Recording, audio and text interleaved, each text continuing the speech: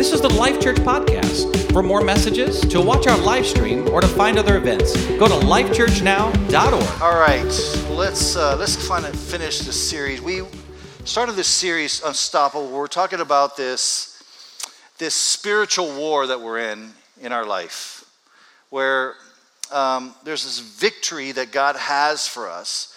The victory's not always apparent. The victory's not always clear. In fact, sometimes we will navigate through life wondering if victory is even going to happen or not. And so this is what we've been talking about. We kicked off the first week with Matthew 16 and how Jesus declared, I'm going to build my church and the gates of hell will not prevail against it. Where Jesus is declaring, hey, there is this unstoppable move, this unstoppable force. As Curtis goes to Ukraine, the church is going to get built. Nothing is going to stop that. There is opposition. And there are things that will come against it, but nothing is going to stop the church from going forward. That's where we started the first week. Last week we talked a little about there's an enemy and how we need to be alert to the enemy.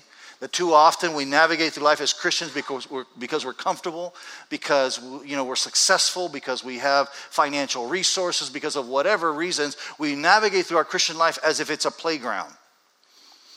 Like it's just about having fun and play. But the Bible identifies our Christian walk oftentimes as a battleground, that we're really in a war. Now, we don't approach this battle, we don't approach this war from a standpoint of defeat or even a standpoint of fear. It's not like we need to be afraid that we're in a war. In fact, we approach it from a perspective of victory. That we are in a battle, but we are more than conquerors. We are victorious. And so today, the Apostle Paul is going to give us a little insight and context into this victory. And I'm going to kind of switch gears a little bit because first we talked about, the church, how the church is unstoppable. The church is moving forward no matter what's going to happen. The church, nothing's going to stop the church. Last week we talked about the personal, this spiritual warfare that we're on. Is how it's us personally. The enemy wants to take us out. That we need to be aware of that we be alert to it, that recognize that we're on a battleground, not on a playground. That's where we were last week.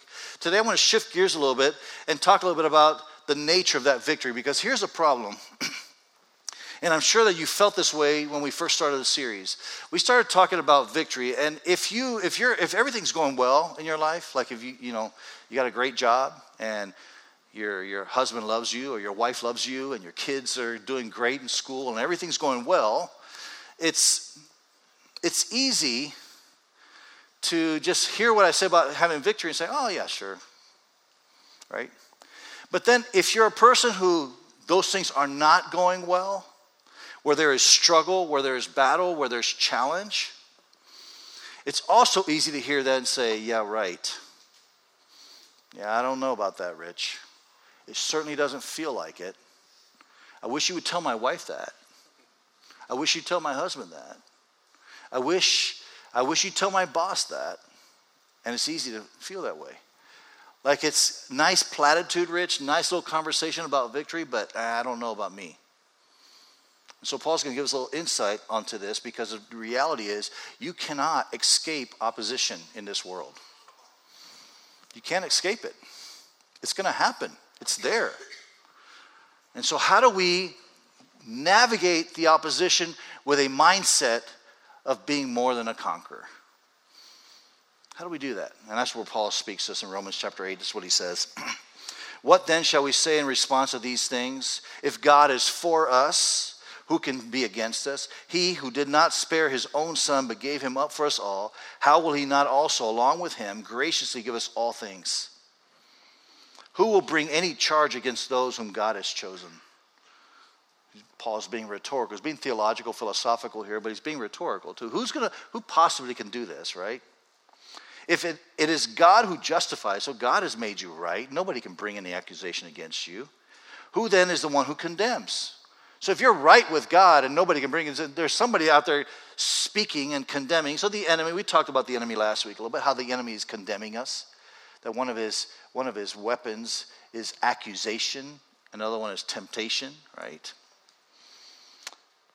Who then is he who condemns? No one. And then he goes, Christ Jesus, who died more than that, who was raised to life, is at the right hand of God and is also interceding for us. Who shall separate us from the love of Christ? And this is very important for us to understand in the context of victory. Paul introduces the love of Christ as he talks about victory as well. So there's a connection between the love of Christ and our victory. Who shall separate us from the love of Christ? Shall trouble or hardship or persecution or famine or nakedness or danger or sword? As it is written, for your sake we face death all day long. We are considered as sheep to be slaughtered. No, in all these things, no matter what it is that comes against you, Paul is saying, no matter what it is, no matter what you're facing right now, whatever the challenges that you're facing, in all these things, he says, we are more than conquerors through him who loved us. Again, he introduces love again. For I am convinced that neither death, nor life, nor angels, nor demons, neither the present nor the future, nor any powers, neither height nor depth, nor anything else in all creation will be able to separate us from the love of God that is in Christ Jesus our Lord. Can you feel the urgency of the Apostle Paul here? Like if you were imagining him writing a letter, you could tell that he started writing like he's just maybe casually writing to the Romans, say, hey, by the way, God's love is pretty amazing.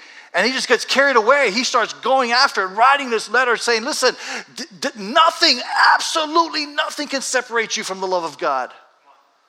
And he just goes after it. There's a sense of urgency, Paul. Paul is desperate to help us understand the love of God because he knows that this is a source of our victory. But it's difficult for us to understand. Because in our world, we've kind of cheapened that word love. We use it in so many different ways. Like somebody a couple weeks ago a lady was trying to convince me that Diet Coke from McDonald's is better than Diet Coke anywhere else. I'm like this is how she said, I love Diet Coke from McDonald's. I'm like, isn't Diet Coke Diet Coke?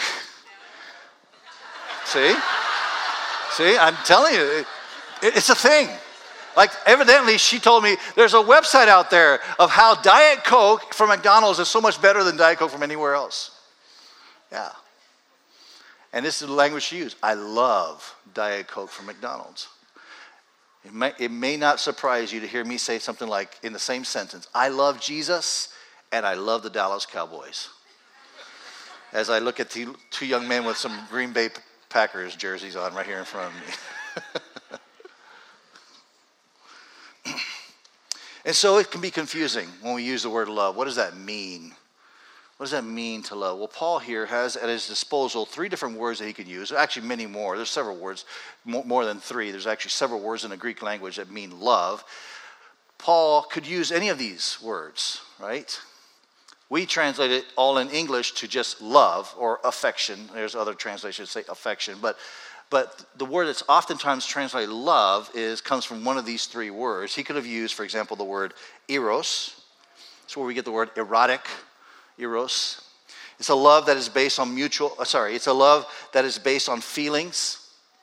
So it's used in the context of romantic or sensual relationship kind of thing. So love that's usually emotional in nature. Like we use it. This is how we use it. In fact, this is how most of us understand love. We use it this way, like, I fell in love. Like, I saw her and I fell in love. And the idea behind it is I had no control. It was just emotional. It was an emotional response. I just fell in love. Maybe you can relate to this. Your parents or somebody that you know said, we just fell out of love and now it's resulted in a divorce. It's completely emotional. It's out of our control. It depends completely on how you feel. This is the word eros. Paul could have used that as he's talking about the love of God. Another word he could have used is phileo. It's a love that's based on mutual benefit and commonality. This is actually a great positive word.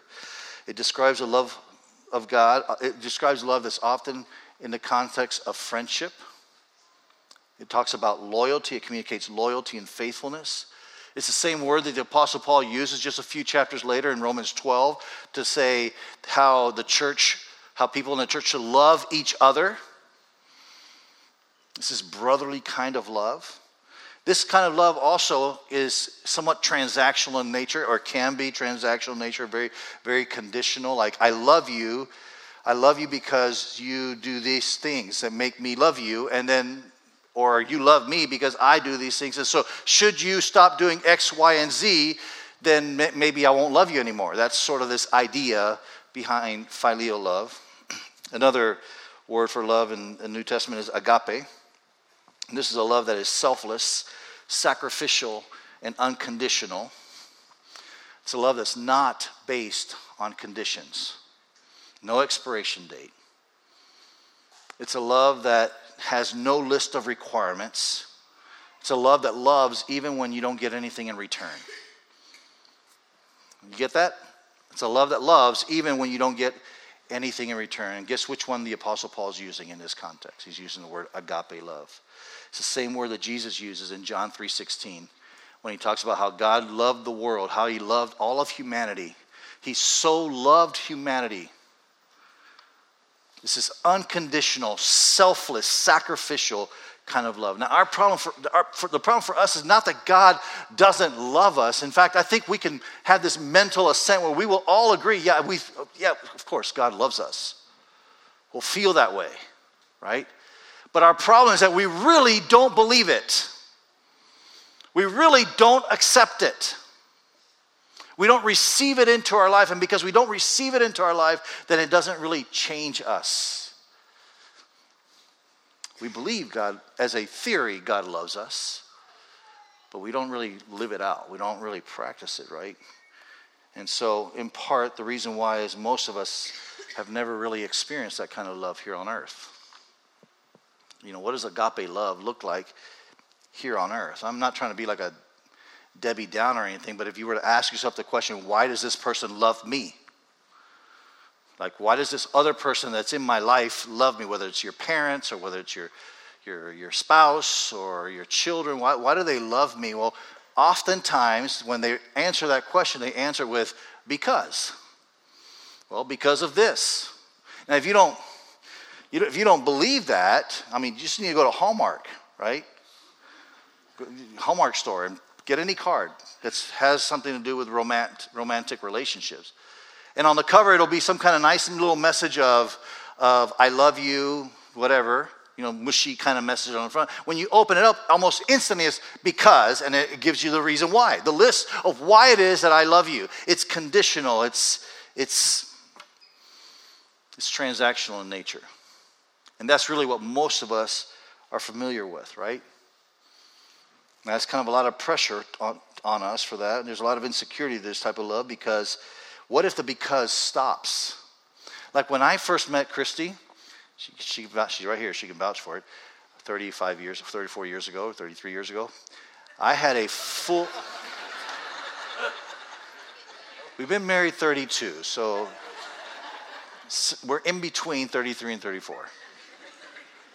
I had this full head of black hair. Okay?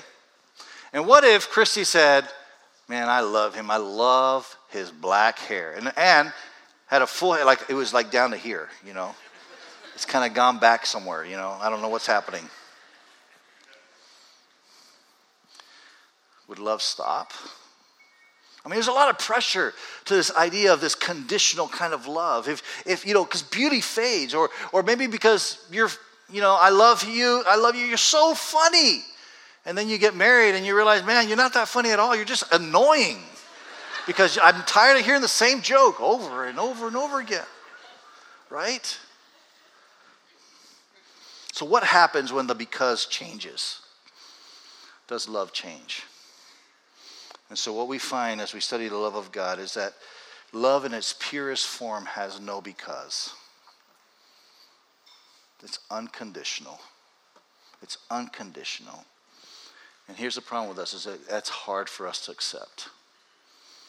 It really is. We just have a hard time accepting this unconditional kind of love. And some of you really need to hear this because that's what you grew up with. You grew up with a conditional kind of relationship with God. You were taught maybe in church that if you will just do this, this, and that, then God will love you more. If you'll stop doing this, that, and that, then maybe God will love you more. But you need to hear this. This is level ground. I mean, you could come, your past could be sordid, your past could be perverted. I mean, it could be a terrible life that you've lived. And then you could be a person who has, just been kind and good all your life, and God looks at both of you and he doesn't prefer one over the other. He doesn't love one more than he loves the other. And yet that's the mentality that we are often in, because we have this transactional idea of love. That the way I can truly love somebody, the way somebody can truly love me, is if I just simply do more for them. That's not the love that Paul is talking about here. And so if you need a because to kind of explain God's love, then maybe God loves you because, well, he loves you. Is that a good enough? I know that leaves you wanting. I know it's like, okay, you didn't really answer the question, Rich. Why does God love me? He just loves you. Here's how Paul kind of talks about it a little bit, especially when he's talking about, Paul knows this. See, Paul understands this love, and he knows that it's the key to our victory in life. He knows that. So this is how Paul says it in Romans 8:31. He says, what then shall we say in response to this kind of love, this love of God? If God is for us, who can be against us? It's kind of a rhetorical question. It's like Paul is saying, just go ahead, try. Come up with a list of who could possibly be against you. Now, if I ask you that question, who's against you? I bet you can come up with a list. Like maybe your spouse is on the list, your boss, or maybe it's not a person. Maybe it's your finances. Maybe it's your health. And what Paul's trying to tell us is, even though those things apparently seem like they're against you, that in this life, you can still live victoriously. You can still be more than a conqueror. Verse 32 says, he who did not spare his own son, Paul is kind of comparing God with Abraham here, where Abraham took his son Isaac to be sacrificed and was saved. And that was a demonstration of Abraham's loyalty to God, love for God. In the same way, God did not spare his own son, but gave him up for us all. How will he not also, along with him, graciously give us all things? Now, remember that Romans is kind of like a theological document. He's presenting a case for the love of God and for everything that's happened when it comes to Christianity. And one of the things that he's doing right here in this particular passage, he's arguing from the greater to the lesser. Like he says, okay, if God would not spare his own son, if he's willing to give his own son, then don't you think he's going to help you with your financial world? Don't you think he's going to help you with your marriage? Don't you think he's going to help you with all these other things? This is argument from the greater to the lesser. This is a show that I've watched. I haven't seen it in a while. Watch on TV. It's like Velocity Channel. I watch too much Motor Trend and Velocity Channel.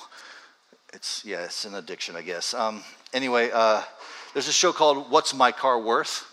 And it's I like it. I like watching because I like seeing these old cars that they bring through, and it's what it is. It's a show that it's these two guys that are going to evaluate a vehicle before it goes to auction. And so they bring it to these two guys, and it's an owner will bring their vehicle, and generally it's some really classic car, pretty cool vehicle, They'll bring it to these two guys, and then they give a valuation. And I love watching because I love how every owner thinks their car is worth 100 times more than what the guy says it's worth. They're kind of disappointed a little bit. Some would get really offended at it, But they evaluate these cars, and there's a lot of criteria. One of the criteria is authenticity. Is this really what it says, what it looks like on the outside, Numbers matching kind of stuff, Collectability, does anybody want it? Is it something that's worth collecting, Sometimes the actual condition of the vehicle, and what I've been surprised at is sometimes the actual condition of the vehicle doesn't even matter because it's so collectible, right? But here's the bottom line with their show and the valuation of those vehicles. The bottom line is, will anybody pay for it? And what will they pay for it? Like, it can be collectible, it can have all these things, but in the moment, in the time, how much are they willing to pay for that vehicle? That's really what determines the value. And so oftentimes it's a very collectible vehicle, a very nice vehicle. Maybe 10 years ago it would have been even better. But right now, this is what people are willing to pay for it. And that makes the value of that vehicle. And you can't argue against that, right? Because if that's all they'll pay for, that's all they'll pay for it. And that becomes the value of that vehicle.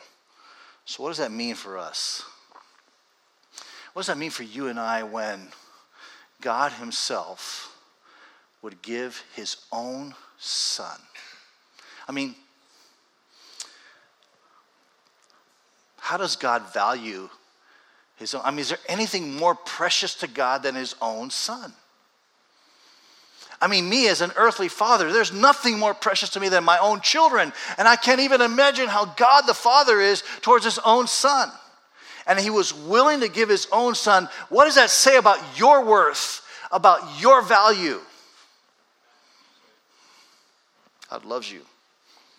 Paul goes on, he says, who will bring any charge against those whom God has chosen? It is God who justifies. It's God who has made us right with him. Therefore, nobody can bring a charge against us. God made us right. Satan in Revelation 12:10 is called the accuser. He's constantly accusing. You need to hear, some of you in this room right now, the enemy has been accusing you. I mean, you are in the fight of your life right now. He's telling you all kinds of stuff. He's telling you you're not worth it. He's telling you you've messed up way too much. There's no way that God will ever accept you. She will never come back to you. He will never come back to you. You'll never, ever be able to break that habit. That's the work of the enemy. He's the accuser. He's doing it right now in many of your minds. There's a war battle raging in your mind. And so Paul says, verse 34, who is he that condemns? It's the enemy who's condemning. On the other hand, Christ Jesus, who died, more than that, who was raised to life, is at the right hand of God and is also interceding for us. 1 John kind of helps us with this word interceding. He says, we have one who speaks, talking about Jesus, we have one who speaks with the Father in our defense. Jesus Christ, the righteous one. You know what John's saying here? That Jesus is your defense attorney. I've only had one time ever need for a defense attorney. Don't worry, it wasn't like any kind of criminal thing. So if you're worried about that, I don't know, these guys over here though, I mean, they might have needed it more often than I have, but sorry guys. Don't worry. There's some of you in this room that anyways, we're not going to go there, but I've only ever needed a defense attorney one time. I was doing this tax thing and we won, right? I was really glad I had a defense attorney though, because honestly, I was confused and lost, and I had no idea what was going on. And I had somebody who was with me that knew exactly. So I want you to imagine yourself in a courtroom. I want you to imagine yourself sitting at the defendant's desk. The judge walks into the courtroom, who is God. The judge walks in the courtroom. Everybody stands to their feet. The judge is carrying this huge file. And it's got rich green stamped on the outside of it. And it's big. And he walks into the courtroom and he goes up to his big desk and he plops the thing down on the desk and you're like, oh man. And even God's like, man, that is heavy, you know. So you're like, okay, I'm done. Because it's all the stuff I've ever done. And here's the thing, I've already pled guilty to it. And then it's time to start reading the charges. You know how it is. That's not me, I don't think. It's time to start reading the charges, and you know that everything that they're going to read, you've done. You know you're guilty of. And so you stand as they start reading the charges, and before God starts reading the charges, next thing you know, your defense attorney, Jesus, stands next to you. And God starts reading the charges, and this is what he says. On the charges of losing your temper and punching a hole in the wall, I find you guilty, and this is your punishment. And just at that moment, Jesus speaks up, Your Honor, I paid that. On the charge of the abortion that you had, you're guilty, and Jesus speaks up, I paid for that one too. On the charges of cheating on a test, Jesus speaks up, I paid for it. On charges of gossiping and lying, Jesus speaks up, I paid for that. On the charges of lust and greed, I paid for that one. Each and every time, anything and everything you've possibly ever done, Jesus paid the price for it. It's done. This is why we have verse 35. Who shall separate us from the love of Christ? I mean, if he's paid it, if he's your defense attorney, then who can possibly separate you from the love of Christ? He goes on, he kind of gives us a list, a few examples. He says, who shall separate us from the love of Christ? Shall trouble or hardship or persecution or famine or nakedness or danger or sword? As it is written, for your sake we face death all day long. We are considered as sheep to be slaughtered. No, in all these things we are more than conquerors through him who loved us. For I am convinced that neither death nor life, neither angels nor demons, neither the present nor the future, nor any powers, neither height nor depth, nor anything else in all creation will be able to separate us from the love of God that is in Christ Jesus. You see what Paul's saying here? Paul's saying that your victory is not conditional upon your circumstances. That's how we operate. I'm victorious as long as everything is going good in my family. I'm more than a conqueror as long as I've got enough money in the bank account. I'm triumphant as long as my marriage is in good order and my kids are in good shape. And Paul's saying here, look, I don't care what is coming against you, whatever battle you're facing, whatever war you're in the middle of, whatever challenges you're in the middle of, you are still more than a conqueror. That's what the Apostle Paul is telling us in this passage. No matter what comes against you, the point I want to make today is that there's a connection between the love of Christ and your victory. Verse 37 is a key passage in this passage. It says, we are more than conquerors through him who loved us. We are more than conquerors through him who loved us. Some of you are in the fight of your life right now. You're fighting for your marriage. You're fighting for your kids. You're fighting for your financial future. You're fighting for just a sense of stability and joy in your life. That's where you are. And Jesus promises us, Paul promises that we are more than conquerors through him who loved. There's something about this passage up here.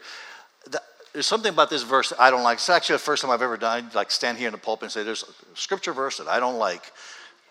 Just hear me out. He says here, we are more than conquerors through him who loved us. Notice how it's in the past tense? It's like, wait a minute. Like if you were talking to my wife and she was like, oh, Rich, my husband, I loved him. I'd be like, whoa, wait a minute. What do you mean loved him? Like that's past tense. Change that back to the future tense, future continuous kind of thing, It doesn't make any sense to me. And yet it does make sense because in the Greek, that's actually a specific verb tense. It's an aorist tense, participle, that basically is pointing to, not to a general past, past tense, kind of not general, but specific. A specific moment in time. So there was a specific moment in time in which God fully and finally loved us. That's what he's saying there in this verse. What Paul is pointing to specifically is the cross. That we are more than conquerors. We will win the war. The battles that you are facing, you will overcome. The victory has already been won at the cross. That's what he's saying to every single one of us. There's an interesting thing about the cross. You think about it. Jesus, there's 7 sayings of Jesus on the cross. The very last one that he says is, it is finished. Remember? Tetelestai in the Greek. Tetelestai. It is finished. That's how it's translated. It is finished. Now, when you hear it in English, it's kind of like the tone is kind of like, yeah, it's done. That's the idea you kind of get from that, like it's finished. It's like what a head coach says to an assistant coach when they lose the game in the last few seconds of the game. It's done. It's over. But that's really not what Paul is saying. I mean, that's not what Jesus was saying here. Jesus is using that word. That word tetelestai actually has a very powerful significance. It's a word that would be used in combat, actually, when 2 armies would be facing each other. There would be a vicious fight going on, a battle going on between the 2 armies, and they're fighting. I mean, this is life and death kind of combat. sword, hand-to-hand combat, sword fighting. That's going on. And when finally, at the very end, when the last person surrenders, the commander of the winning army stands on a hill or stands on a building or stands on something high, puts his sword up in the air, and he says, "Tetelestai." Victory. That's what that word means. Not "it is finished," like, "oh, I give up." It's victory has been won. And so Jesus on the cross, he wasn't just declaring over you his love, he was declaring over you victory. Now, let's all stand. We're going to end here with a song, but I get it. I get it. Rich, a lot of great platitude here.